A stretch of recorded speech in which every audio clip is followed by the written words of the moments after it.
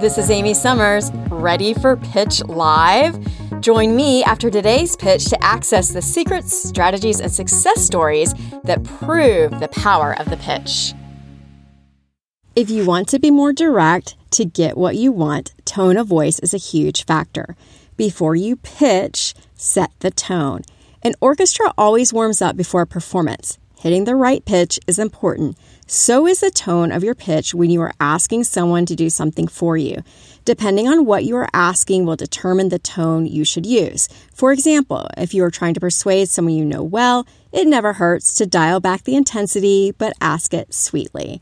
If you are pitching someone at work, sounding confident and sure of yourself will help others buy into your pitch and believe you too.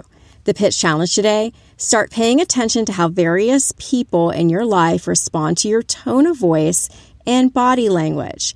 Do they go along with your ideas most of the time, or do they shut you down before you get to the meat of your pitch?